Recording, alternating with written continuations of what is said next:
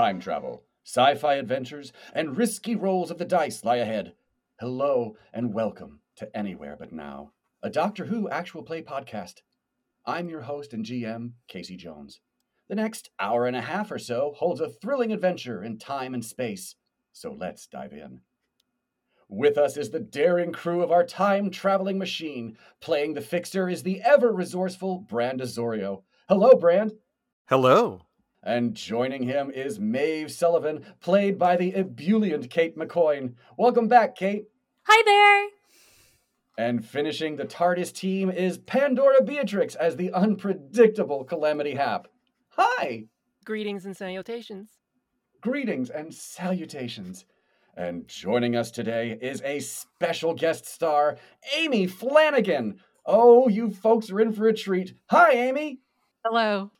You all excited? You feel that energy? I hope so, because it's crackling over here. We play with the second edition of Cubicle 7's Doctor Who rulebooks. That means the dice are magic. Rolling double sixes bring extra bonuses, while rolling snake eyes spells disaster.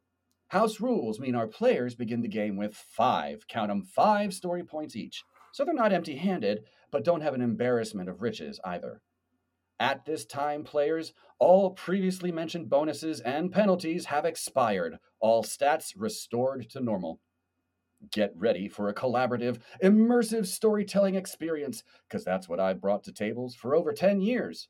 Stick around after the game for interviews with the players. A bigger on the inside thank you to our listeners. Time is truly a gift, or it wouldn't be the present. We thank you for spending yours with us. If you like what you hear, follow us on Twitter at anywherebutnow with an underscore at the end. Links to everything in the doobly-doo. This fine TARDIS crew have no idea what they're heading into. For today's adventure, they have not been told so much as the title of the mod. Until now, that is. Welcome to Lantern in the Smoke. Brought to you wherever you're listening in time and space, this is Anywhere But Now.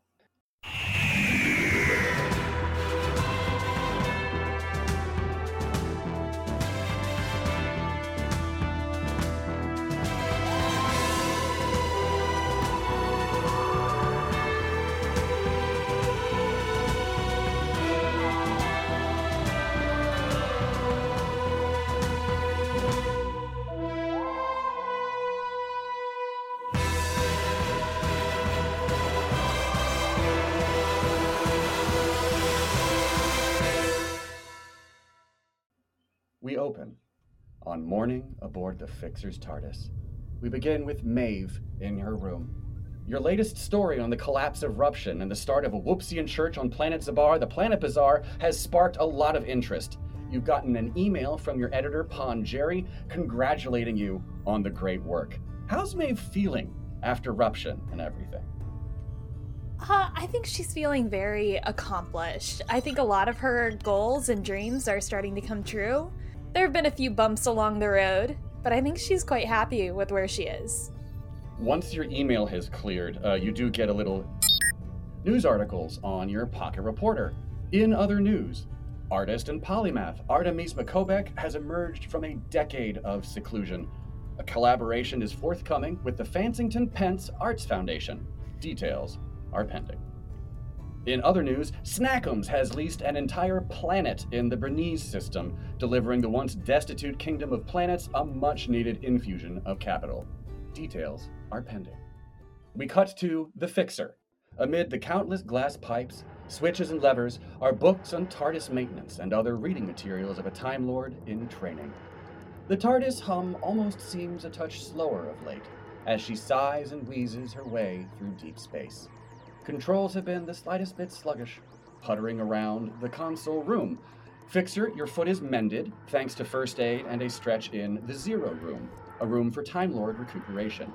How is the Fixer feeling after barely surviving his time on the shattered world of Ruption? Definitely feeling it quite deeply. Despite the fact that the leg is fully healed and even checking it multiple times that everything is healed properly, there's just a bit of a alteration in the Fixer's gait as he walks, as if he's leaning heavier on the other side. I feel that. Give me an awareness roll and throw in intuition and Time Lord for the points those are worth for our first challenge of the day. This is going to be a difficulty somewhere in the ballpark of 12. We started with a interesting beginning with a 6 and a 1 and a total of 15. That is fine. That is good. 6 and 1 cancel each other out. You put a hand on the console and find it inconsolable. The ship is sulking. The ship is sad. It has lost someone it looked up to. The Dodger TARDIS, it was one of those ships that you hear about that stole a Time Lord and ran off and damn the consequences, and it didn't work out. So the TARDIS is sad a little bit right now. So there's a bit of a sigh in the wheeze of the TARDIS as it pushes through space. You do notice that from a practical standpoint, the TARDIS's supply of story points is diminished. You spent them all building a time machine out of spare parts the last time, and the ship has not had the energy to regrow those parts. So the TARDIS itself does not have story points to contribute to miracles today. Yeah. Placing a hand gently on the console, just say out loud, "It's going to take some time, and if you need some time to grieve, I completely understand. We can go wherever you need to." You hear footsteps emerging from the tunnels of the TARDIS. The Auditor arrives with a well-used travel bag that just might be bigger on the inside. Post gazing into the rift, the shock of white in his hair has settled into a single streak at his temple. That's Time Lord scalps for you.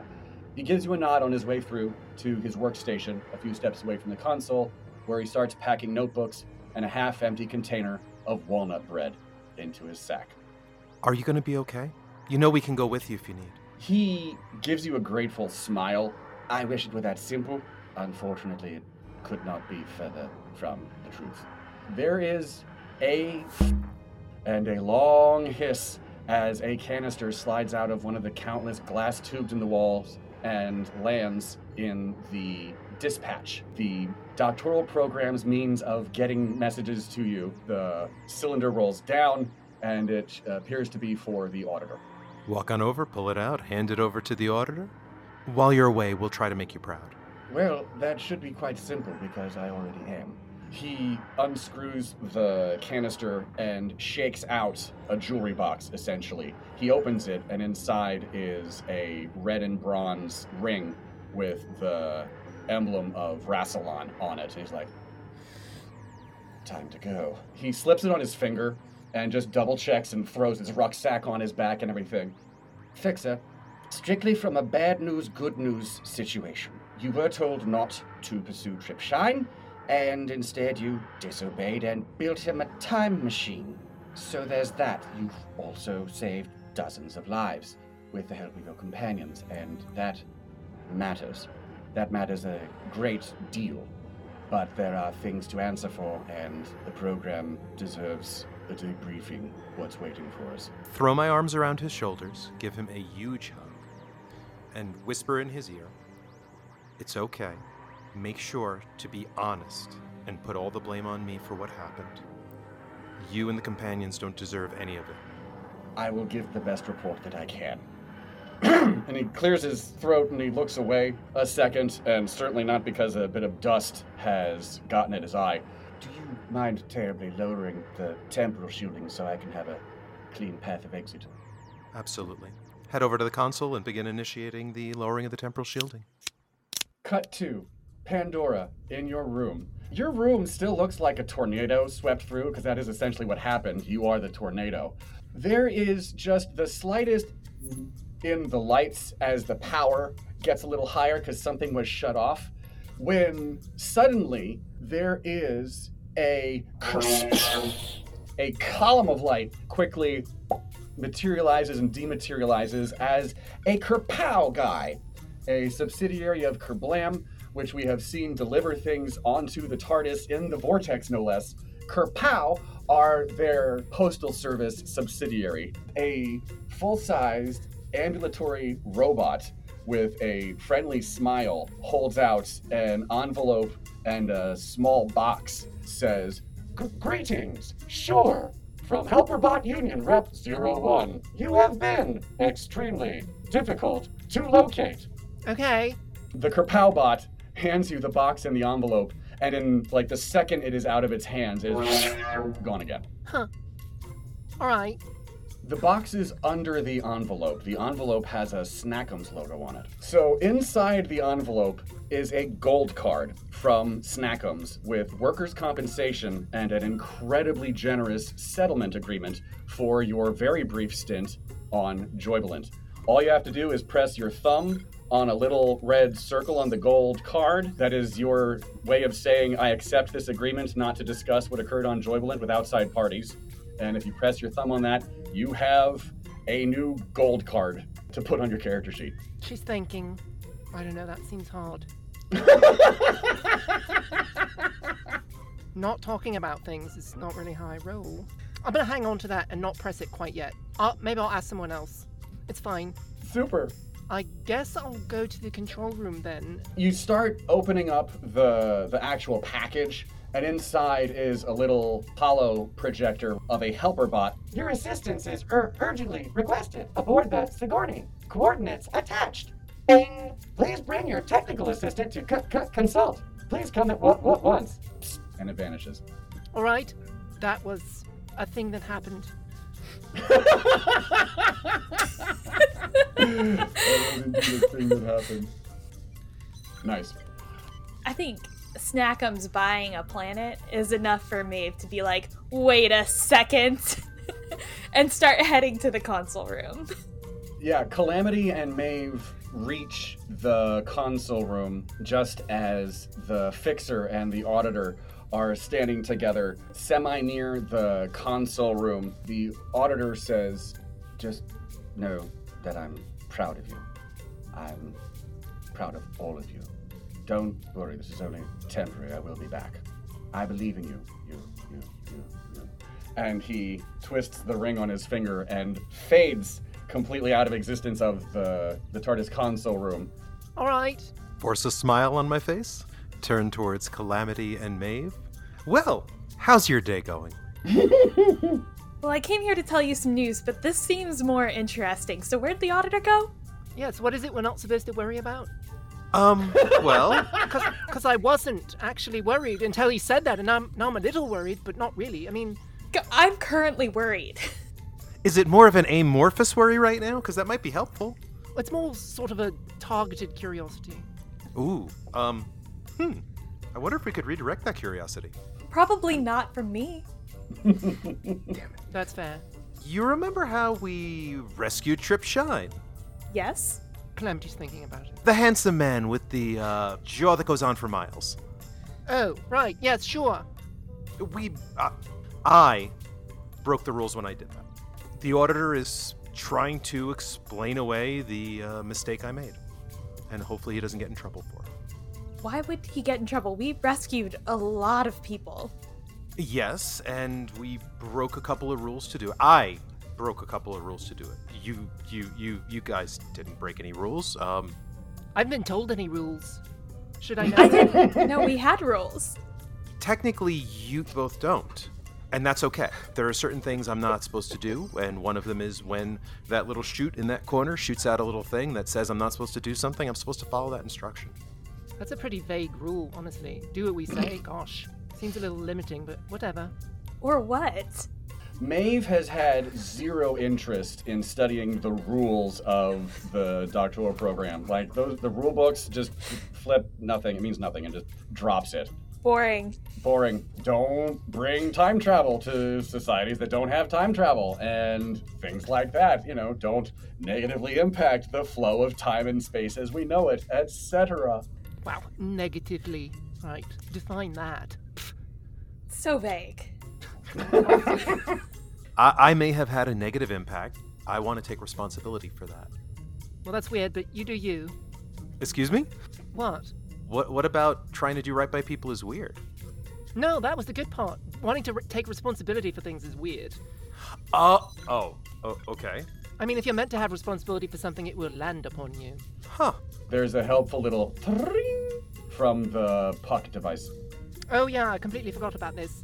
A robot teleported onto the ship and gave me this. Something about come to a something. Didn't say ship, just said Sigourney. I think it's very clear. I'll press the button and see it plays, because I just can't remember it. Your assistance is urgently requested aboard the Sigourney. Coordinates attached. Bring. Please bring your technical assistant to consult. Come at once. Ooh, the Sigourney. What a beautiful name. Yeah, it did say aboard. That was the thing that made me think it was a ship. It does sound like a ship. Start checking the records we have on hand and use our scanner to see if we can locate something at these coordinates that corresponds to something called the Sigourney. Give me an ingenuity and technology roll, since you're using the TARDIS computer. +2 because the coordinates wirelessly self-insert to the computer. Can I check through my news reporter to see if there are any news articles on the Sigourney? Absolutely you can. For Fixer, the roll is going to be a 12. For Maeve, the roll is going to be a 9, because her device is predisposed for search engine-like searches for keywords of Sigourney, Bernice system. That is going to be the same ingenuity plus technology. Well, I definitely hit that target number of 12. Unfortunately, it was with a 1 and a 3. Vis-a-vis the magic dice, a 1 on the die means you get a yes, but. So yes, you are able to get a fix, on the station. The but, however, is that it will not assist you in actually traveling there. Maeve, you do the search on your pocket reporter for Sigourney, and you get a couple of notices about how the formerly destitute kingdom of planets called Brennan. Sigourney was a project of Snackums that has to do with a gas giant that is one of the planets in their system. Snackums appears to be leasing the planet Entoto. The project of the Sigourney is being run by someone named Dr. Vera Luden. It's a Snackums project? Maeve says that out loud and looks very annoyed. Maybe they're putting the gas, from the planet into beverages? Possibly, you don't know. Fixer, so yeah, you are able to get the time zone coordinates and the locational coordinates of this giant gas mining facility that is in sustained orbit over a gas giant. My hand goes over to the lever to pull, but I stop the minute Maeve says this is a Snackums project. Look directly at Maeve and say, excuse me? They're leasing the planet this thing is orbiting around? That's what I came here to tell you before the whole thing with the auditor happened. Snackums bought a planet. Huh. That is more than a little concerning. Does anybody have any stylish suggestions on spacesuits? I mean, there's no reason you can't land in the thing. Absolutely. I am not putting these two wonderful people onto a Snackums product without at least onboard oxygen. That is appreciated. I do like breathing. Fixer, Maeve, and Calamity all add 1 story point for leaning on experience and thinking about things warily. The coordinates are in the console. It is going to be a difficulty of 18 to pilot the ship. This is going to be transportation, this is going to be ingenuity, this is going to be +2 for Time Lord. Maeve, you have as your short-term goal to learn how to pilot the TARDIS. Do you want to give the Fixer a hand with the steering of the ship? Absolutely. You are at a disadvantage. Go ahead and both of you please give me your rolls. Absolutely. Got a 5 and a 4 on the dice for a total of 17. 13. So the 17 is good enough to get you most of the way there with a solid yes, and the 13 doesn't really help, but it's not so bad that it doesn't drag you down either. The TARDIS materializes inside the Sigourney processing plant. It lands neatly. Considering that's one of my smoothest landing yet, I'm going to put a hand on the console. Thank you so much. I know you're going through a lot right now. The TARDIS gives you a grateful little... On the view screen is what appears to be a docking bay that now, in addition to having massive tanks being moved around by shipping machines and helper bots, now is also host to a small red watch repair shop. Nearby, just waiting outside, is a tall blonde man and a ginger-haired engineering genius. The blonde guy looks delighted to see the watch repair shop materialize out of nowhere. Make sure all of our wonderful companions are fully dressed in spacesuits with enough oxygen for when snackums. And then let's head out with a big smile on our faces to greet these wonderful people waiting for us. Okay. You know what? Since you're actually looking for space suits that would give you benefits out there, let's give an ingenuity roll since you're actively looking for something. Calamity. You, Maeve, and Fixer all give me ingenuity rolls, please, with intuition for finding 3 working space suits. I do want to have air, but I also want to be able to reach my pockets. The eternal dilemma. That's a 4 and a 5 for a 16 for me. 1 and a 6 for a 13. Yeah, and I have a 1 and a 5 for 14. Maeve follows her nose to the right cubby hole and locates the 3 spacesuits that will fit you all. Fixers and Pandoras will take just a little extra fixing of the things into place. Calamity gets distracted and asks Victor about the card because she was going to do that anyway, so they're both like not really looking. Do you know anything about, like, I guess it's law, trade agreements, whatever? They gave me this card. It's a gold Snackums card, but it doesn't start working unless I put my thumb on it, which means that I won't talk about what happened on Joyland. I think maybe because I technically got a job there? I'm not clear on that. But I just wanted to know what would happen if I did talk about it inadvertently. Would they just take the card away, or would they, like, shoot me, or... I am definitely flipping out the Sonic Stylus and bringing up all the data on that card to check what the fine print is, while saying to Calamity, if they're willing to give you money to keep your mouth shut, it's a good sign they've done something horrifically wrong. Give me an ingenuity and technology roll, +2 for Sonic, +2 for not trusting Snackums. This is going to be a difficulty of 15, because it is a secret fact you are trying to uncover on this thing. Okay, I rolled a 5 and a 1 for a total of 16. With a 1 on the dice, this is going to be a yes, but. So yes, you identify all the code on this card, but you cannot alter or edit it without destroying the value of the card. That little red thumbprint, pressing it would activate a lorem ipsum that would be just a little brainworm. Should you decide to talk about Joyland, the words that would come out of your mouth instead of, oh yes, well it was a cracking adventure where so-and-so happened. The minute you try to share anything proprietary, Blibberger, Flarg, Argofarg, Mark Sarg, Borg, Pibibida. Did you understand that? And the same goes for trying to type it up. It's benign, it's nothing. At which point I would turn to Calamity and say, looking at this, it appears as though it is mostly benign. Great, I press the button. You press the button, there's a little deet, a kerching noise of a cash register opening, and a little congratulations. Calamity, you now have a gold card. You can add it to your equipment. It will essentially pay for anything from here on out. There are so many zeros on that thing, you're pretty much set as far as like, oh no, we need to pay for something for an odd reason. You particularly no longer have that problem. Cool. How much do planets cost? I didn't know they were a thing you could buy, actually, but... Given that one of the people outside the TARDIS is wearing a suit that the lapels of which are a sheen of metallic gold, that might be the person to ask how much a planet costs. As long as they are safely in suits, let's head on out. The docking bay is a massive hub of activity. The bay accommodates ships from miniature loaders like the Helper Bots and the larger Warthogs floating around. If you weren't wearing helmets, the air would be cool and smell strongly of processed oxygen singed by electricity and faintly of cheesy crisps. Ships pass through a force field in and out of the bay, facing the gas giant close to look. Crew run like a well-oiled machine this way and that on the colossal two-tier bay. The TARDIS has arrived in one piece. Outside the TARDIS is waiting a tall, thin, blonde man by an engineer who could describe herself if she were so inclined.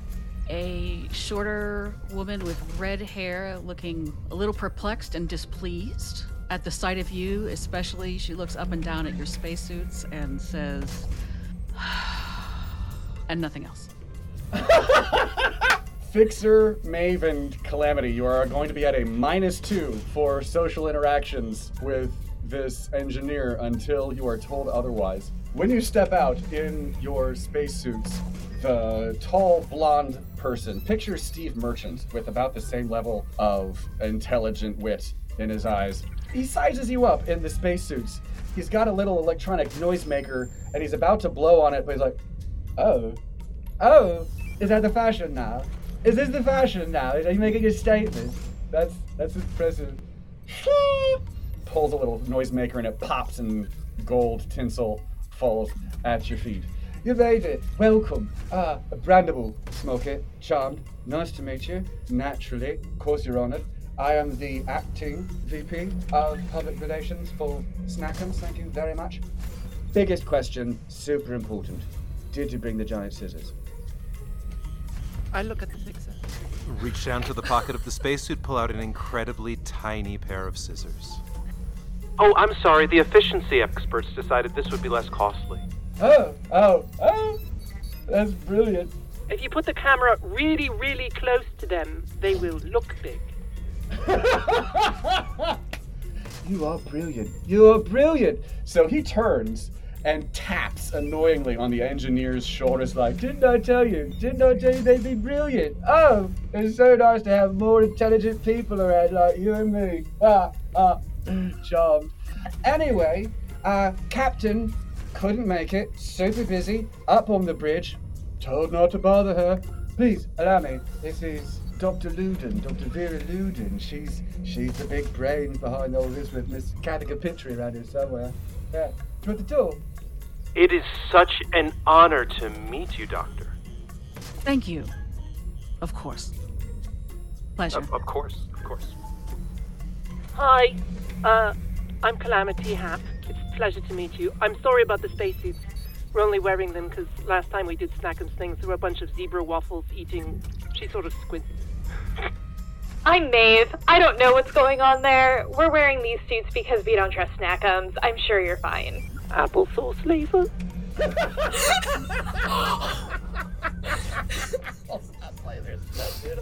Dr. Luden looks at all of you with this look of annoyed despair while tolerating the poking of the man next to her. He says, you realize, of course, every precaution has been taken.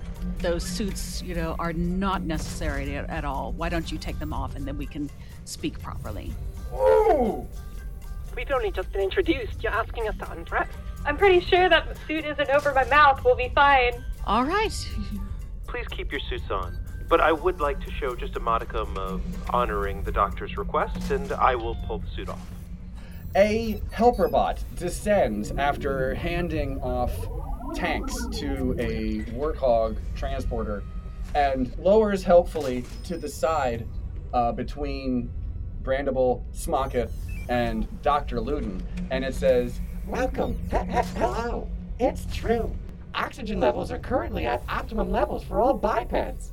Helper bot, it is so joyful to see you. How is your day going? The helper bot scans the Fixer's face and then scans Maeve's face, followed by Calamity, and shifts its focus so that it is clearly facing Calamity. Welcome. Sure. You got our message. Thank you so much for arriving punctually. Right. Guess that means Maeve and the fixer are my technical assistants? It gives a thumbs up emoji on its face. So these helper bots, it has been at least a couple of decades in real time since the events of Joybulant. The helper bots here are bulkier. They look like they can do more of the heavy lifting. Their response time is just a little bit faster. And just below the collarbone, where a collarbone would be on a biped, is a little embossed seal that has been stenciled into the chassis of this thing. It says Helperbots Union. Doctor, it's so joyful to see that they're actually unionizing. Are they being given good care here? Oh yes, joyful. They're making sure they get excellent care. Not that we would have done otherwise. But of course, yeah. But far from it. Dr. Luden has been super helpful in making sure we have all of our needs met. I will brighten up with that. Well, that's good to hear. That's a nice change from ambulatory Petunia Castle. You did this to you, by the way. I'm going to nod with emphasis when Calamity says that, looking directly at the doctor to see her reaction. I'm gonna continue to just look at Calamity like, What are you talking about?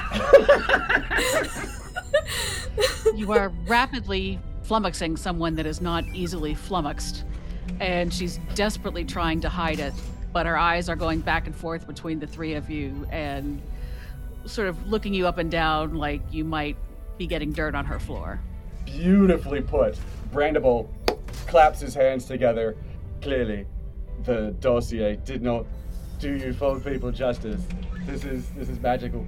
Do you want to see the place? There's so much going on. It's just a marvel. We can't wait to cut the ribbon and get things started because we've spent a lot of money here, and we'd love to start making some of it back if you'd be so kind.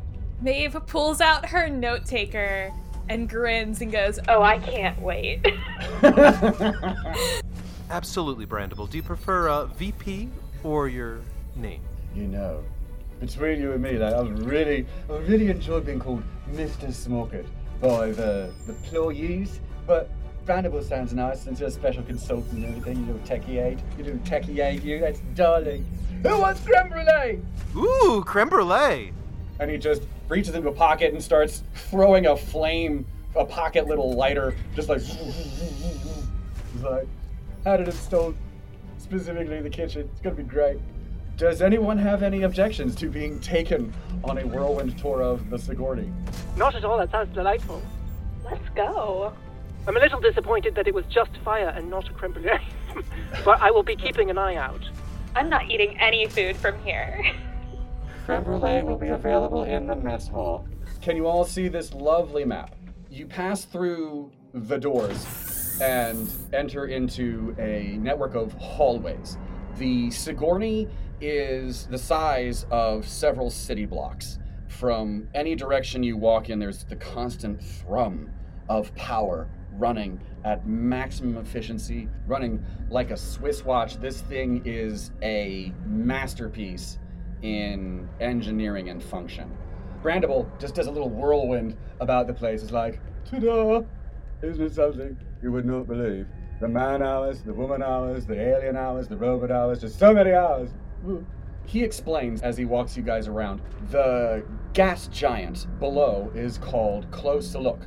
It is made of a gas called ditritium, which is used in the preservation of snack foods. Every time you open up a little cellophane wrapper, reach in for your cheesy crisps, and that air is the preservative, and the entire planet is made of this thing.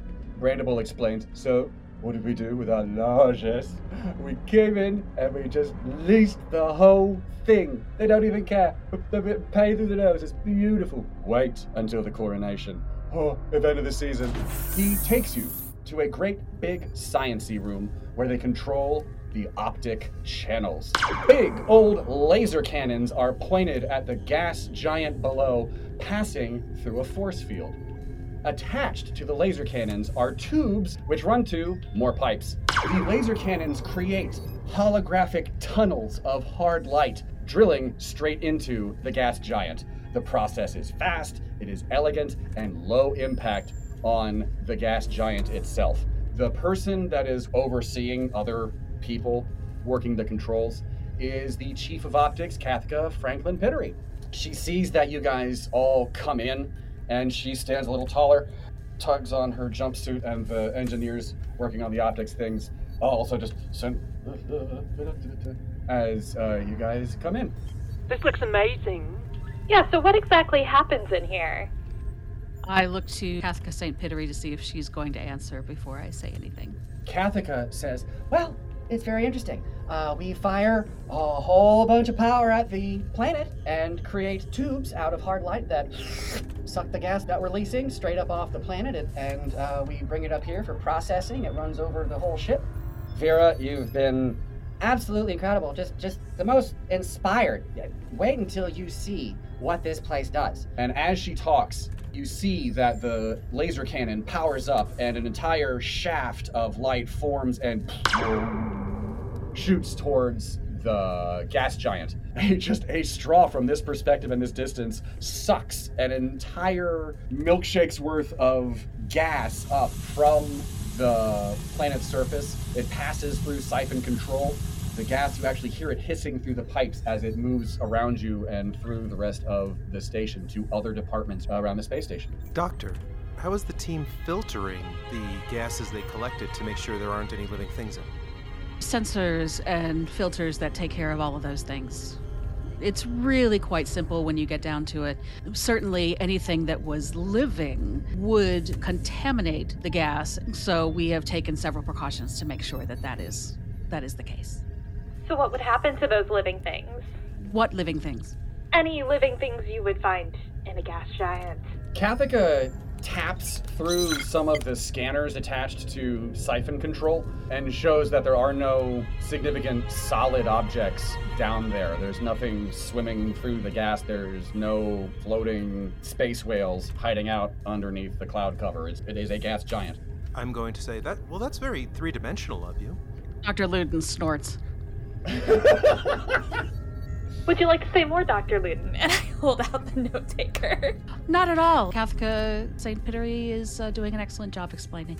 Kathika just looks at you guys and says, Look, if you're worried about what's in the gas, talk to filtration and processing, okay? That's a totally different department. It's over on the west side of the ship. and she looks at mildly annoyed with Brandable. Are you taking them on the rest of the tour, or are you just going to be wasting more of our time? Honestly, it's kind of disappointing there aren't living things in there, because you could just do a second laser tube thing that sort of had a twist in it, and then they could just come up and then slide back down. And it would be like... Brandable, if you're ever in need of that service, we'd be happy to offer it. I just love the gibberish that comes out of her mouth. Living things made of gas. Slides. Daffodil castles. It's magic. He just whisks you around, brings you back up the hallway, and the gas continues to whistle through the pipes as you go. The corridors from section to section are about 4 adult people wide. Pipes run along the one corner of the ceiling as far as the eye can see. As we're walking towards it, I'd like to ask, Doctor, the hard light technology you're using to create the siphon, is it something priority that Snackums has developed, or is it something you've picked up a common competitor? Now you see her kind of light up and shift into her own element. She says, well, of course now it's proprietary to Snackums, but I did have a great deal of play in creating the science and engineering that goes along with ensuring that all of any living beings that were there were protected. Brilliant work. I'm happy you were looking out for them. You mentioned living things, and Brandable is like just chuckling. You have no idea how many probes and things we sent down there. There's not like even little krill. There's not like even little space shrimp in there. It's just a great big cloud. It's there for the taking. It's great. There for the taking. He brings you about, straight ahead is the sick bay, and rather than go straight, he's like, oh, no, you should see this. This is wonderful. And rather, he pulls you off to the right into the mess hall, the galley, where clearly a sad little party has been set up by corporate. Do they have party hats? Do they have creme brulee? I think is the real question. It is a galley big enough to serve the crew decent meals care of Snackums. Racks for work belts and security gear, snack machines with their little card readers so employees can get their daily rations for free. Chef Andre is behind a little station where he is indeed whipping up ingredients for creme brulee, which Brandable immediately goes over to him with a little spoon in one hand and his little torch in the other. He's like, oh, ready, about 1 o'clock. The place has chairs and tables, engineers in jumpsuits of different colors sitting at various tables just watching and, enjoying their midday snack. There are banners up. It's been 3 days since their last accident. The racetrack of progress of a little helper bot crossing a finish line for last checks has been passed. There's a buzz in the air of excitement that it's go time. But yes, would anyone like creme brulee from Chef Andre? Yeah. No, thank you. I learned my lesson. Brandable is right next to you. Tap, tap, tap, crunch. He's like, that was so good. What lesson was that? What lesson? What'd you do? Crack, crack, crack. Oh, when somebody from Snackums offers you something, you say no. I was on Joybulant. Bring your own food, bring your own air. That's incredible. There's a little bit of a hush in the galley, like people stop talking quietly and are just looking at you now. You've walked into Shark's territory and loudly announced you're a jet, essentially. Brandable is the first to notice of like, it's awkward in here, is it just you? Well, consider this your chance to re-earn my confidence. That's the spirit. Brandable, how is it that internally Snackums talks about the whole Joybilant incident? Oh, yes. I'd be delighted to answer that question, but I'm not going to, because there's people around who don't have the clearance for it, so find another time. Completely understood. Mm-hmm. Because if there's one thing Brandable Smallkit does, is put the pro in proprietary. Lean into Maeve and whisper, at minimum, they don't want the majority of their staff to know what they've done. I'm not eating that creme brulee. But more for me. And he just drops the entire dish, the ceramic dish itself, which could easily be cleaned and used again, but just chucks it into the trash, pulls up the next one, it's like, crack, crack, crack. After me then, because I'm the one giving the tour. This is wild. Yeah. Does it appear as though the doctor is eating the creme brulee? I mean, Calamity definitely is. The doctor is not. It's sort of like throwing a glass in a fireplace, right? You don't see any fireplaces around because it's a space station? Because you're in space, and that's not great. So it's just a trash can instead. But it's the same concept. Instead of just smashing it on the floor, although I suppose one could. Vis-a-vis the vibe of the room, most of the engineers just sitting around taking a break from the hard work they've been doing. They give Dr. Luton the respect and the nod when she comes in, like, she's the one in charge here. And they just tune out Brandable. Does it look like any of them actually have any of the gas in any form, sample or otherwise, in this room? No, the galley and the mess hall is basically just a central location in the ship. There are pipes that, in the upper corners, but there's no kind of like gas scanning stuff. That's all in processing. If you ask that aloud, Brandable's like, oh, yeah, it's right this way. It's super fun. You're gonna love it. And then, oh, it's the best. And he turns, do you want to see the bridge first? And the door opens to the bridge, and you just hear a no. And the door shuts again on the bridge. Yes. No, that was just Calamity raising a finger to be like, oh, I want it, and it's closed. I went. I mean, you can go anyway. That's perfectly fine. Brandable's going to lead the tour. Calamity, are you sticking with the tour, or are you going to go head for the bridge? What did he do to open the door? Moved towards it. It's proximity. Oh. What did I want to do? I do want to see if it works for me. Just to test. You head for the bridge as Brandable just leads the way. You turn right and head toward the bridge, and the door just opens. If Maeve saw this, she would be highly interested in, following. As Brandable leads the Fixer and presumably Vera, the helper bot is going to stick close to Calamity. The door opens, and you guys see an impressive command center with all the features of a top-of-the-line starship combined with the operations of a deep-sea mining vessel. The view screens show the outer hull against the orbital view of the gas giant that is in the middle distance.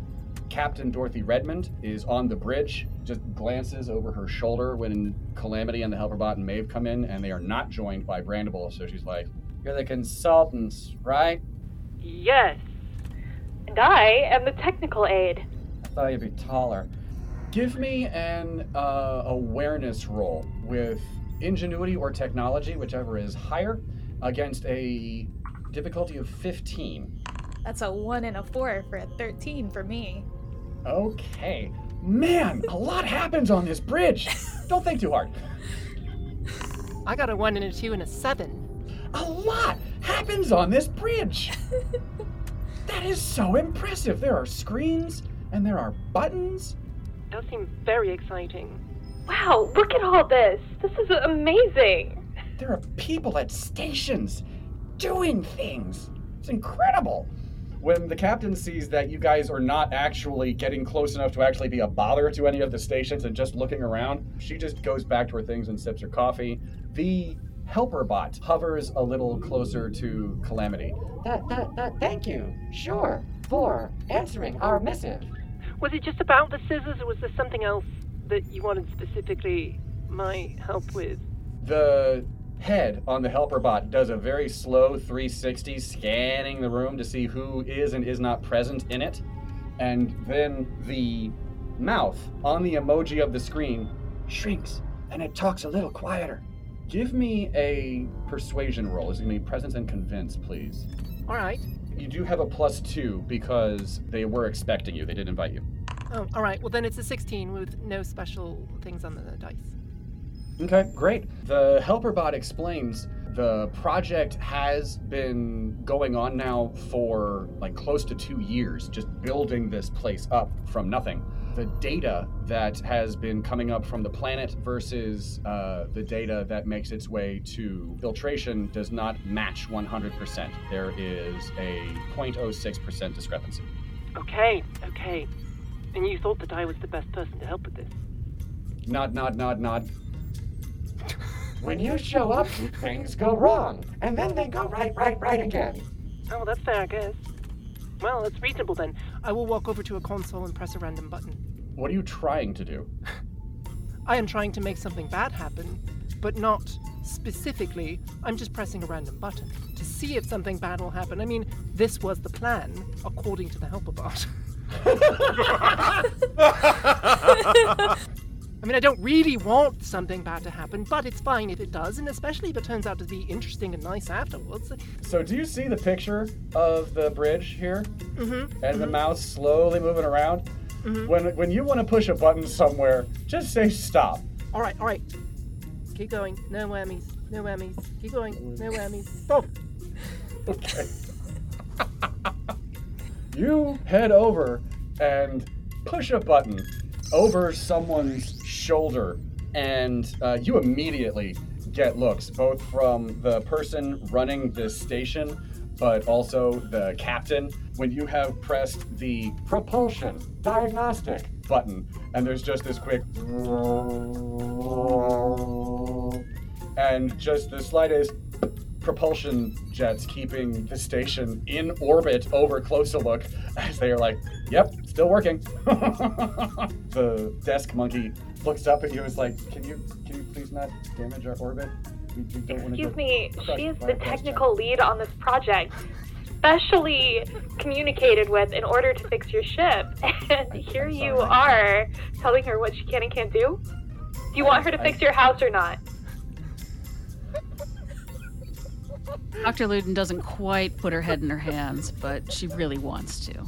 Calamity, add a story point for pushing things and seeing what happens. Maeve, add a story point for role-playing and intimidating someone from I'm sorry. I'm sorry. What happens if you hold that button down?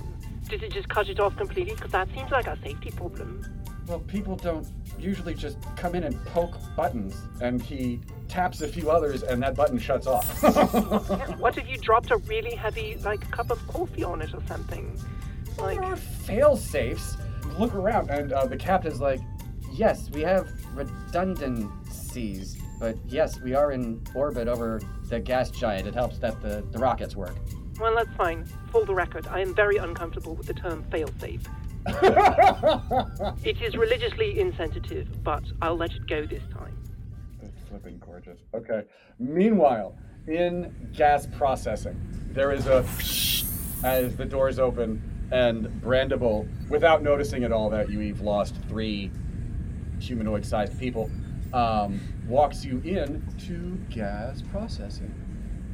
Can I just say, I love that our, thing is that we just immediately split the party.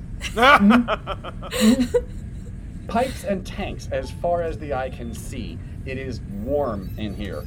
Everything is spotless because that's how Dr. Luden likes things kept. There is a somewhat overweight gentleman overlooking things, busily maintaining the site, looking around and basically just keeping on top of people. Not quite micromanaging, running a very tight ship. And glances over at you when the door opens, and he rolls his eyes the second he sees Brandable in the mix. He's like, oh, Lord's service. Hello, welcome. I'm the Chief of Gas Processing, Rickard Schleifly. How can I help you? A pleasure to meet you, Chief. How are things going today? Well, they're going quite smoothly. And he taps on one of the readers on a console. So you're the technical wizards that the robots were so insistent would give the place a once-over before we cut the big ribbon run. Oh, yes, absolutely. We are so thankful that you were excited to have such, what was the term you used? Technical wizards summoned to this place. Schlafly gives Dr. Luden just a quick look of, like, are these people on the up and up? How does Dr. Luden respond to a look from Chief Schlafly? Considering that we've known each other for a while, I give him a look that he can interpret as, I really have no idea. Without saying, I really have no idea. Gotcha. Okay. Completely read. Schlafly explains that gas is extracted from Close Look via the optic channeling and siphon control. They have analog controls here. They have digital. Everything has backup redundancies. So the gas is filtered and purified and processed in the pipes into here before it is transferred into these massive tanks. Readings track gas moving around the entire system. If you've ever had a chance to look at a cross-section of a human body and seeing how oxygenated cells flow through the capillaries and the veins on a trip throughout the whole body and back again, or the side view of an engine, a combustion engine pushing gases and igniting them and moving them along, that is basically the beating heart of this place. It is a technical wonder. It is a masterpiece of engineering. The project itself, they are trying to wrap up last looks so that Dr. Luden and Dr. Pittery can move on to their next projects, and that Chief Schlafly and his staff can take over the operations once the actual installation and everything has been finished. He crumples up a ball of paper and shucks it hard, and just, Thatcher, wake up! Check the O2 levels. A guy that was resting his eyes in one of the seats sits up. All right, keep your ear on, Grandad. Goes off to check some levels on the pipes. So, Chief, Doctor, I notice you have a certain percentage of impurities that you're bringing up and that you're filtering out. Packed into tanks, or they get back to the giant. Okay, so very clear from as I'm looking at it, they're separating out the impurities, they're not just destroying them. Nothing's getting destroyed. This thing has all the efficiency of a living body. Like, it's not going to destroy something until, it's been determined as not useful. Gas comes up the pipes. They scan for the contents. Ditritium, which is the super valuable stuff they are after, makes up like 99.6% of the volume of the gas that they're working with. And the impurities that are also in the gas get filtered out along the way and either packed into canisters to be taken back to the planet. Excellent. That's the bit of info I needed. That was exactly it right there, Casey. I would like to use the sonic stylus to scan the impurities contained. So ingenuity, technology, +2 for your sonic, and +2 for Time Lord. Meanwhile, on the bridge, the captain and the crew that Calamity has been bothering, for lack of a better word, basically just give you looks. Is there anything else I can help you with? Are we keeping you from anything? I look at Maeve. Did we have a schedule? I don't think there was a schedule. We were just taking a tour of the ship so that we could further understand the technical specifications. I did have a quick question, though. We noticed in the cafeteria that it's been 3 days since your last accident. Have there been a lot of accidents here? No more than would be normal on a station this size, trying to come up to something this massive of an undertaking. Can you tell me about the last accident that happened? She taps on one of the screens. There was a warthog lost a canister, gripping one, and the canister fell, damaged some things in the loading dock, and 1 or 2 people. A person was killed when the tank fell on him. Like, that's just, mundane engineering mechanical error. It was a faulty claw on the warthog, not any kind of malicious evil doing. Okay. Well, thank you. Anything strange that you've noticed on the ship, barring what our technical lead has spoken to you about? Give me an awareness roll. This is your focus, so roll 3 dice, keep all 3. Awareness, intuition. So that's a 6, a 1, and a 2 for a total of 16. Yeah. There's just enough of a hesitation before she answers. Her eyes dart to a screen and back to you. No, it's all fine. Just, growing pains, getting this thing to its feet. You also hear a rattling in the pipes overhead. The pipes go everywhere on this station. Meanwhile, Fixer, you approach one of the canisters that has been slated for quote-unquote impurities with your sonic stylus. Go ahead and give us a roll. Dr. Luden, this person that you personally did not invite on your ship is now second-guessing your work to your face on opening day. I'm taking out my own gas analyzer, sort of tapping it against my hand. I look at him and say, really there isn't anything to worry about here, and I seem to be taking up a lot of your time. Is there something else you'd like to see? Finished the scan. I got a 21 with a 4 and a 5. Nerd fight! Wow. Nerd fight! Oh, you know it. If you're going to get into a nerd fight, you got to have the numbers to back it up. So yeah, with a 21 on the dice, that is beautiful, and may I say about frickin' time for the Fixer. Dr. Luden is now double-checking you, double-checking her, as your Sonic takes a look at the canister in question. Starting at the top, the contents of the tankard are moving about inside the tank. They are not stationary. They are not acting like ordinary inert gas. The pressure is building significantly at this very moment. Because you rolled that well, that you are able to identify. There's some confusion from the scan. It can't identify what species might be in there, but there is definitely some form of vaporous life rattling around. Okay, finish the scan, look up at the doctor and say, so you're absolutely sure there's nothing in this tank? There absolutely couldn't be. Are you getting at something? Possibly. Share the data regarding the fact that I'm picking up at least some form of life inside there onto the closest screen that both the chief and the doctor can see. And very carefully watch their reactions. This is the moment where I need to know who knows this is real and who's just simply having a moment of like, oh, we didn't have the science to scan for this. Yeah, give me an awareness and intuition roll. Because you got the 21, I won't make you roll for transferring the data from your Sonic to the screen. You are able to send the fairly vague information of a bluish-greenish cloud of swirling gas inside the tank, and the pressure is building. It is currently at 98% of capacity of the tank, and it is building rapidly. Schlafly takes a look and starts, what in the blue blazes is that? He glances over his shoulder as like, where are you getting this data from? Fixer, give me an awareness roll with ingenuity and feel the turn of the universe. This is that Time Lord hypersenses thing going on. Meanwhile, Calamity, this might be an opportune moment to beseech Whoops for some insight. But Maeve, since you're paying attention to things and are like looking at the screens in the room, give me an awareness roll. Throw on your reporter senses because they are a tingling. Is that a +2? Okay.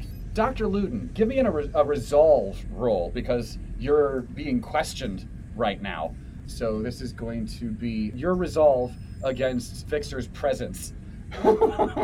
Fixer, give us an awareness roll, please, with intuition and Time Lord senses.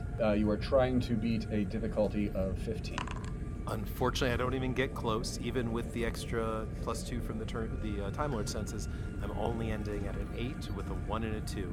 I'm so panicked about the creature that I've just witnessed as being harmed inside that thing that I probably am not able to really tell how these people are reacting. Yeah, you are so fixated on the screen and the mounting pressure, you don't hear the rattling growing louder in the pipes overhead. Maeve and Calamity, can you please give me awareness rolls? Calamity, how's Whoops treating you today? Well, let's check. Maeve, awareness and intuition, and +2 for reporter sense since you're on the alert now. Awesome. I got a 5 and a 2 for a total of 16. Bully. Anakai, it's going well so far. Great. 16. You're looking around the control room, and each station clearly oversees a different part of the ship, and you catch a warning red alert, pressure building in gas processing. Dr. Luden, give me an awareness roll with survival, if you have any points in survival. I got a 5 and a 3 for a total of 10, I think. Do you want to spend one of your story points to increase the amount of success in the roll? Yes, I do. Having built this place from nothing, the rattle and the warning on the screen, you get that half a heartbeat warning in your gut first that tells you to duck. Fixer, what I would need from you, the NPCs around you are going to be giving the same thing. There is a hiss and the slight groan of metal trying to contain more pressure than it ought to before there is just a pink and an explosion bursts out of the tank, tearing it open. Blue and green gas flies out, and a pipeline overhead is ripped open by shrapnel as more gas shoots into the room from overhead. Please give me, this is coordination and athletics, if you've got it, against 16 to avoid getting caught in the blast. Oh, hey, keep in mind, rule I just read in the rule book. You can spend 1 story point to get advantage on a roll. Yes. I would definitely like to do that, please. So go ahead and roll 3 dice for us. Coordination and athletics, or survival if it's higher, versus 16. Dr. Luden, you are at an advantage because you got that half a heartbeat warning to duck. So roll 3 dice and keep the best of 2. Let me know coordination and survival to duck out of the way. 12? That is not great. You take 2 points of damage in the fall. So if we look at your attributes, you are going to be down 1 point in coordination and let's say 1 point in awareness for the foreseeable. You have taken a hit. The tinnitus ringing is making it that much harder to be aware of your surroundings. You can still do all the things that you know how to do. They're just gonna be that little bit more difficult. Okay. Is it too late, or can I grab the person nearest to me and take them down also? That's really sweet. Well, that's just the thing. The nearest person to you is the fixer. Even though you're not thrilled with him right now, do you want to try and pull him down with you? Yeah. Okay. Since you're trying to do 2 things at once, that's going to be slightly harder. Give me a strength roll as you try to grab him. Since you're trying to help someone else's survival, we'll justify throwing on the survival with that. Fixer, what did you get from that roll in the first place? Unfortunately, I got a 5 and a 2 and a dice for a total of 11. Dr. Luden, what did you get with the strength and the survival? I got a 5 and a 2. That is not great, but I think it'll be enough at least to shave a point of damage off of the Fixer's landing. Thank you. Fixer, were there any magic numbers on your dice, 1 or 6s? Not on that roll, no. And what was your total, forgive me? 11. 11, okay. So instead of 4 points of damage, you're gonna take 2. You don't have to check if anything's on fire. But yeah, you are now prone on the floor beside Dr. Luden. Dr. Luden, add a story point to your collection because you have just helped save someone's life. There is now a fire erupting from overhead that is shooting a jet of flame down. There are some bodies on the floor. Alarms are going off, essentially the next room, not that far away. Calamity and Maeve, you just heard a massive explosion, rattling in the pipes, and screams. I say, oh no, and run in that direction, because I'm missing it. Sounds like a job for the technical experts. Yeah, I follow. Technical experts, a doodle-doo-doo. Okay. So you guys race down the hallway towards danger. Maeve and Calamity both add 1 story point for bravery and thinking of other people. It is going to take you a minute or 2 to reach the doorway, which may or may not be open when you get there. Is just bravery enough? Because I do want to just be fair and say that Calamity is not thinking about the people. She is thinking that she is missing a disaster. I mean, you are missing a disaster. That's. I just want to make sure. Why don't you guys both give me an awareness roll as you're making your way towards gas processing? Let's say awareness and intuition. That's great now, because Whoops is looking favorably on me. That is a 1 and a 4 for a 12, but can I spend a story point? Absolutely. I've got a 2 and a 4 for a 15. As the explosion rocks the station, lights in the hallway flicker and shunt to a slightly darker level of light. Smoke is now wafting out of the open doorway ahead of you from gas processing. And because Maeve spent a story point and Calamity rolled 15, your eyes are not deceiving you. A blue wisp of gas breezes its way out of the colorless smoke, tornadoes itself into something resembling a torso, and starts shrieking before it flies away in the opposite direction. And something blue and shrieking zips off down the hall away from you. Well, can it... Is it visually apparent where other people are in the place? Yes, that's a very good question. Well, you're in the hallway. Oh, so this is... We can't even see in the room yet.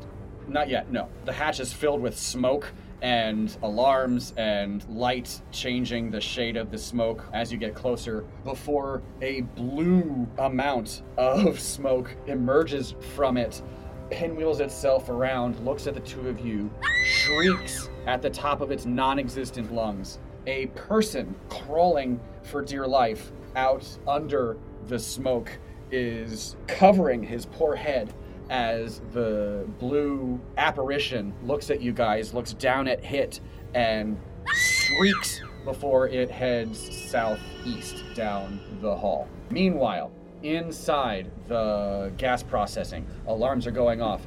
Gas is still on fire. Metal in the room is slowly getting too hot to touch. The air is thick with smoke, noxious blue and or green. Dr. Luden and the Fixer regain your senses on the floor under the smoke. Doctor, you may now understand why I made sure our team was wearing suits when we arrived. We've had some unfortunate run-ins with Snackums unwittingly using alien threats while benefiting their profit margin. Now I'm just going to wait to see if she can intake that. I just shake my head and say, there's no time. I grab him by the shirt and I start dragging us toward the door. You crawl under the smoke and head for the door. Fixer and Dr. Luden, give me quickly an ingenuity and technology roll. Dr. Luden, you are at an advantage because you built this place. Fixer, you are at a disadvantage because of all the smoke and you have never been in here before.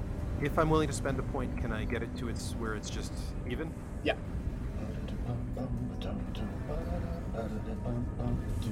Fire! Okay, got an 18 with a 5 and a 5. That's dashing. That's wonderful. Dr. Luden, any better than an 18? No, I got 12. Your bell got rung a little hard, but so with the Fixer's 18, you are able to see that the present crisis can be dealt with here. You have not visited the bridge, so you don't know about what they can do on the bridge, but the immediate crisis can be dealt with from inside this room. There are fires in the room, but you have analog options on one wall and digital options on the other of shutting the gas flow off so that hopefully the flames will go out. Doctor, I'm going to need your help. We need to stop the flow of gas into those flames. Run over to the analog controls and begin utilizing them. Dr. Luden, this man you've just pulled to the ground is now telling you how to fix your own ship. I will help him. The two of you crawl under the smoke and head for the analog controls. Dr. Luden, you're our special guest today. Odds or evens? Odds. Okay, that is a 9. The fires that are going off are not currently making the analog access points any hotter. So, you are able to get to the controls and will not be at a penalty to use them. Meanwhile, outside, Maeve, you see one or two people trying to emerge from the smoke of the hatch as more smoke is wafting from the doorway. I think Maeve has this second where she's torn between helping the people and going after whatever that blue thing was. Mm-hmm. And then she pulls her air supply on, looks at Calamity and goes, Can you help them? I gotta go. and runs after the blue thing. Yes, I was going to say that Calamity would have just glanced at Maeve and been like, point to the room and herself and say disaster, and then point to the blue thing and her and say interview, and then run into the scary room. Yeah, we're on the same wavelength. So, just to confirm, Calamity and Maeve are both wearing your full spacesuits and have your own oxygen supply. Yes. Okay. Apparently. I'm not sure which way I'm going. Am I going into the smoke or away from the smoke? I mean, smoke's getting everywhere, so I mean, you're gonna have to run past it at the very least. As Calamity starts to pull people crawling out of the hatch, Maeve dashes off through the darkened hallways, through fading alarms and blinking lights as she presses further down after the sounds. The blue smoke has whished away and around the corner and vanished. What you are able to detect, however, are the screams. There are screams coming from the sick bay around the corner. Some of them are normal humanoids with lungs and capillaries full of blood that are still going, ah, ah, ah, while other screams sound like they are being delivered on just a sheet of frozen wind. Essentially. So you are traveling at speed into a situation.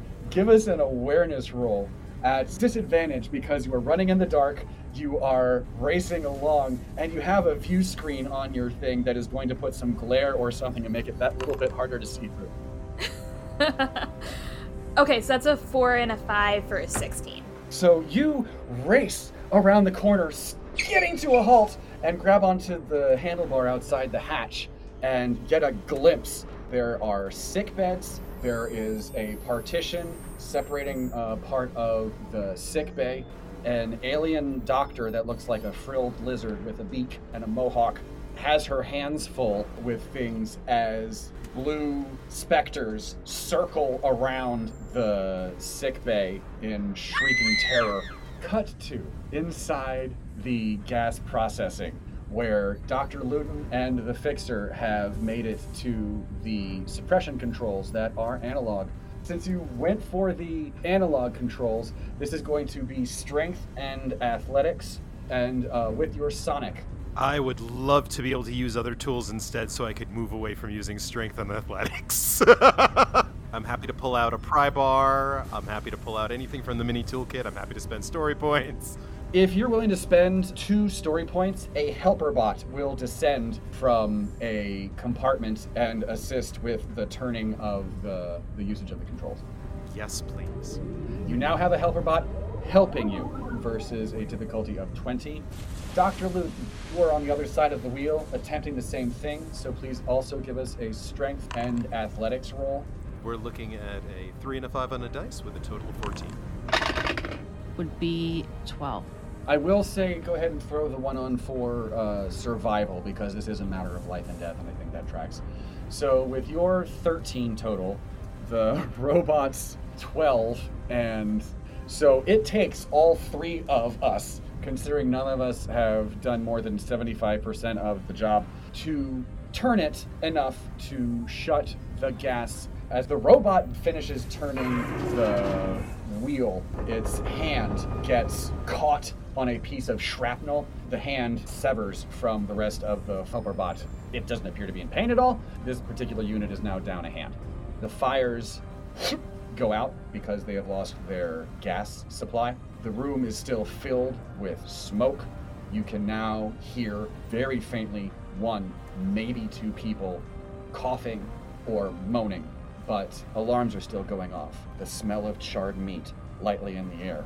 Fixer, Dr. Luton, give me awareness rolls. You are both at a disadvantage because of the smoke and the noise. Calamity, you have helped the 2 crewmen out of the doorway. I just wanted to go inside where the disaster is. They seemed to be really doing fine on their own because they were crawling. Like, that's what you do in a disaster. But yes, I wanted to be where the fire and explosions were. Give me an awareness roll as you fill the doorway in your creepy spacesuit.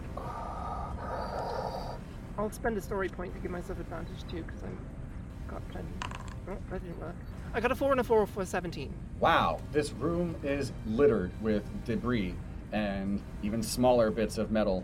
and coughing people and dead people, and off to the far side of the room you can make out a damaged helper bot and a lightly singed Fixer and Dr. Luden. You can see who's alive and who's not in here. Fortunately, the Fixer is doing pretty decently, but as a safety function, the rest of the station, anything having to do with the gas systems has shut down. The station is now on standby mode. The fire in here has stopped. As the quiet eats up the roar of the flame that is no longer there, you can make out under the coughing, rattling, traveling up the pipes and down the corner and away. Right. Well, I'll go over and see if the Fixer needs any help, but kind of disappointing. I will ask, when I get there, does gas rattle? I'm not a science person. Yeah, I'd like to look squarely at the doctor to hear the official answer. No, gas does not rattle. Well, there's something in the pipe rattling. Also, there was a blue thing that I think was alive that sort of turned into a tornado person and then screamed, and Maeve is going to interview them, so we can check back later. Cut to the sickbay. Maeve, you have squealed to a stop on your feet. Dr. Cotswold, this blue-green lizard person with the mohawk, is trying their best to keep patients alive and away from the swirling, circling blue specters screeching in a wheel overhead. There are some beeps and things going off in the background that may or may not be part of the alarm. Maeve, specters pinwheeling overhead are scary and appear agitated. I'm going to take a couple steps closer, and I'm going to try to look calm, because everybody else is freaking out. That's entirely fair. And I'm going to try to get their attention. Do I think they can understand me? You have no reason to believe they don't. If they're alive and the TARDIS is here, then by that logic it should be trying to translate. For a fear factor, this is going to be your resolve and ingenuity versus the fear factor and the presence and resolve of the spooky blue apparition taking shape. So please give me your resolve and ingenuity. And I think throw on 2, because this is not your first spooky thing that you have faced up to with your experiences with the Fixer. A little used to them. The fear factor here to beat is 14 plus 8 is 22, the number you're trying to beat. So I got a 5 and a 2 for a total of 18. Can I add a story point onto that? 2 story points would let you keep your head, be on an even keel with this thing. 1 story point would have you intimidated, but close enough to like New Space Toledo Chronicle. 2 story points. I would like to take a couple steps closer and go, okay, we want to get you home. Just tell me what's going on. Who are you? Give me presence and convince, because now you're trying to get its attention and persuade it to talk versus trying to kill things. So give us a presence and convince roll, please. Sure. And again, add 2, because this is not the first time you have tried to talk peacefully with aliens. So this is not your first attempt out the gate. That is a 2 and a 1 for an 11. Well, let's see how the spooky blue does. That's a 1 and a 6. Well, yeah, no. We want to get you home. Just calm down and tell me what's going on. Are you from the planet? Because you did not succeed, it does not necessarily believe you, especially considering it is a state of high agitation. So what you hear from this blue shifting image that slowly takes on definition until it is a person, blazing blue eyes of fury over this humanoid shape with spectral claws, and it fades into invisibility from the torso down as it says, send us home, that's a laugh, that's an absolute laugh! We want to be left alone!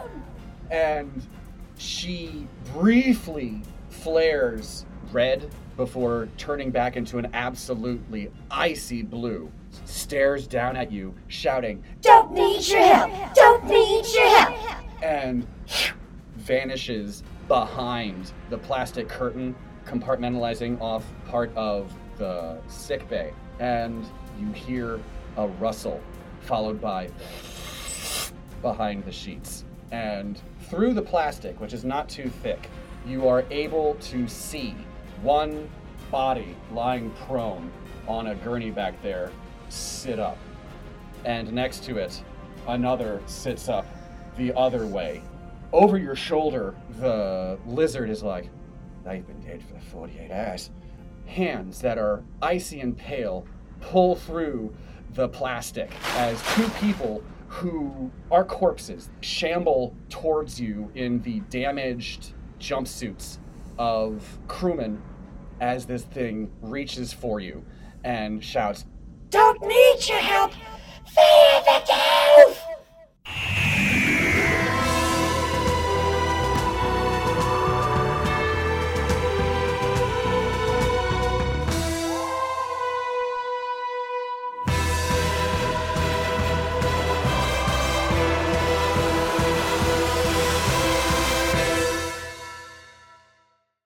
And that is where we are going to stop today on Lantern in the Smoke.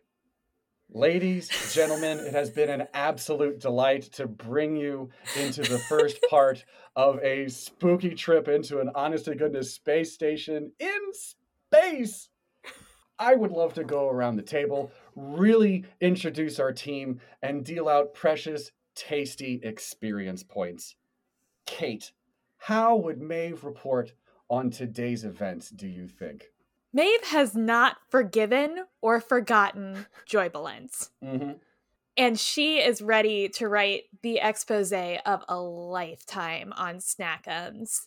I don't know what it would take to publish such a thing, but that is where Maeve's head is at. Let's find out their dirt and let's dig it up for everybody. Okay. You've tried to interview your first ghost. Didn't go well. But you never know till you try. Gaseous interviewees. They're not the most forthcoming. We're going to figure it out. We can make a deal. We can figure something out, I'm sure. Oh my, yes. Dora, what do you think of today's bizarre turns of fate? Well, Calamity is always willing to forgive people and give them the benefit of the doubt, even after the horseshoe electron pinafore. But it's got to be interesting, and she keeps missing the disasters. Nobody's letting her cause one, and then she got there too late. It's very sad, honestly. She's going to have to deal with just wounded people, which is, okay, that's sort of a disaster. So she can, she can help them. But honestly, really she might have to blow something up. I mean, you might get that chance. You say you've missed the disaster, but it's still unfolding. That's true. Only the initial stage of the disaster from Calamity's standpoint. Mm-hmm. Outstanding. Brand. Yes. Tell us, what surprised you most about today's mod? Ooh, that's a great question. I think the thing that surprised me the most was that it seemed like there is some distinction between Snackum's upper management and Snackum's rest of staff. And that it isn't just a top to bottom, hey, we know we're doing evil and we're happy to do evil. Instead, it's very clearly like taking good-hearted scientists and turning them towards evil, which is kind of a relief, actually.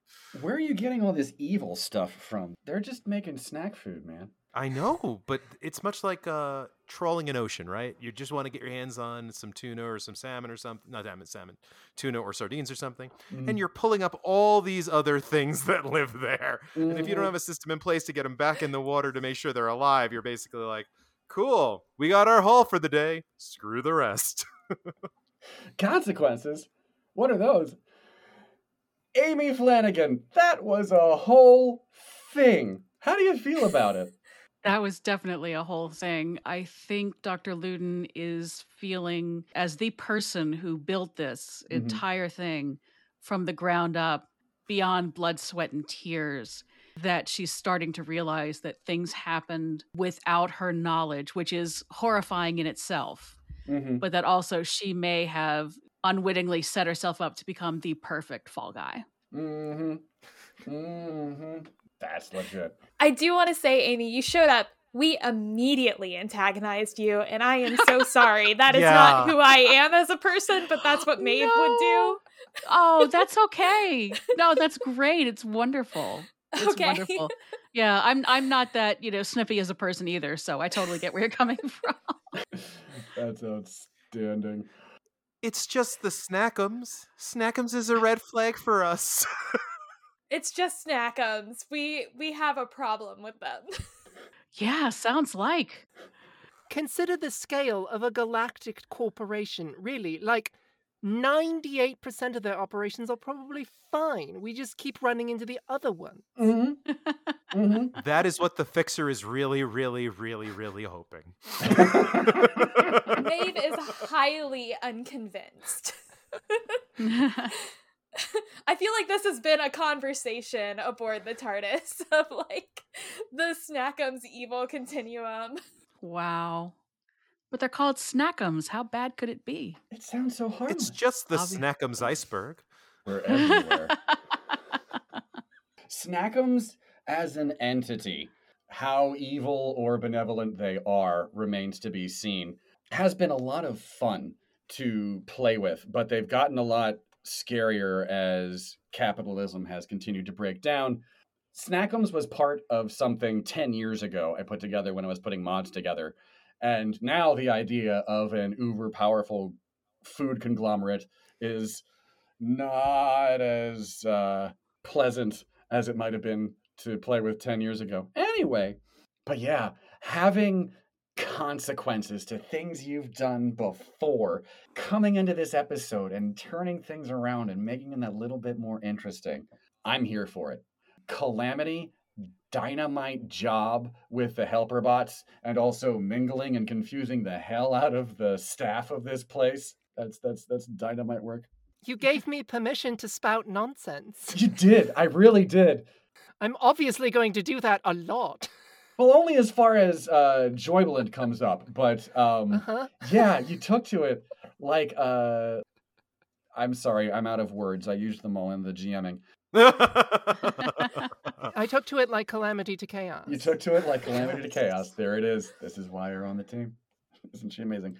Kate, Dora, Brand, all of you, please take an experience point for today's adventures. You are all still alive and mostly in one piece. Please keep an eye, make a note of the status of your characters and the injuries they are going to be carrying over into the beginning of our next round. Do we have any shout outs? Do you guys want to give each other any nods or bumps for excellent roleplay and beats that you really enjoyed? I actually want to give Kate mad props because I love the intensity of her dislike of Snackums and the possibilities of the dangers they're doing. Like, that was so like passionate and raw and beautiful. It was just great. Outstanding. I want to give Calamity a shout out for leaning into getting the Lorem Ipsum worm. That was amazing. Such a great beat. It was so fun. Seconded. I wanted to say that that Brand was really on point with the Fixers, like mid-disaster, surrounded by injured and dead people. He's gonna like just a little bit. I told you so. Alarms are going off. They're calling towards each other. While we're doing this, you see how we were right? Yeah, I want to give props to all of you, your characterizations and your, I came in knowing, what I know, but expecting that I would be doing a lot more educating about what was happening. And you guys just came in and took control, and it was really cool to see where it went. Mm-hmm. So props to all of you. It's a sprightly team. Oh, thank you. Everybody take an additional experience point since you all got nods for your wonderful teamwork. So yes, everyone takes 2 experience points for the day. Your story point levels stay where they are for what you've decided to be spending. This is fun. I'm having fun. I will have to move a little bit quicker in the future. It's like, oh, gas? Are there gaseous aliens in there? To keep ahead of you guys. At this point, we are going to go into just about any like biome and assume life is present and assume that whoever's like making money on it didn't bother to check. That tracks. We're a little genre savvy at this point. I mean, I would hope so. It is a survival trait at this point. I think between Joyland and a couple others, it was just a little too clear that like we have to be aware for that stuff. I am surprised by the spacesuits. Charmed, but surprised. And it's just that extra little bit of FU to Dr. Luden. Oh, yeah, no, we don't even trust you to get the air right in here. Yeah. Plus, it's important Yeah, that's to make- exactly how it came across, too. I was just like, oh, we think we're cute, don't we? Yeah. Once again, I am so sorry. Oh, it's okay. It's great. It was great. Okay. It's important to make good use of the show's costuming budget. We really stretched the imaginary costume budget this week. That's a very good point, Kalili. Yes. I know, 3 spacesuits. Wait, you want 3 spacesuits? All right, I'll get sewing. Ugh. What if they're only visible from the front? That'll save. Can we get the spacesuits pockets? They do. Spacesuits on Who traditionally have pockets. They're like covered in them, Oh, like they good. were designed in the 90s. Oh, that's true. Everything's got to have pockets. So, yeah, the other thing was I wanted to experiment because as we're tracking along and A affects B, affects C, affects D, I wanted to see what would happen if we took out the GMPC. There you go. The auditor is not going to be around for any additional explaining or sonicking or anything. And you guys go for it. Let's see what happens. Chemistry. It's beautiful. Maeve hasn't read the rule book and she's not sure what's in it, but she's pretty sure she's not going to follow it. No. That's not Maeve's thing. She looks at the Time Lord books and like, what is this? I don't need Yeah. this. What's this? A bunch of boring rules? See, now that Calamity knows there is a rule book, she's going to check it out because, like, logically speaking, every rule in there is because if you break that rule, something bad happens. Yeah. So it's good to have a list of those things just in case. That's one of the fun things about the doctoral program. As much as it is, go on adventures, do the things, save some lives, do a third thing. You are also kind of being graded. Your performance is also kind of being studied. In any measure, kind of contrasted well with what would the doctor do. And I hope that adds to some of the fun of it, because you played hooky and you got in trouble, and you got in so much trouble you got your TA in trouble. Which is fun for me. This is off the map. It's new ground, and it makes my cheeks hurt from smiling. Yay. I had a wonderful time. Thank you all so much. Oh, thank you, Flanagan. Likewise. Yeah, thanks for coming. It was great to have you. Amy Flanagan, everybody, who will be back next week to return as Dr. Vera Luden. And finally, to our listeners, another big thank you for sharing your precious time with us. If you feel it's been well spent, please share Anywhere But Now with your friends who are looking to enjoy themselves. Feel free to leave a like or a comment, and you can find us on Twitter at Anywhere But Now with an underscore at the end. And wherever you get your podcasts. Links to everything in the doobly-doo. From all of us, I'm Casey Jones. Thanks so much, and have a great day.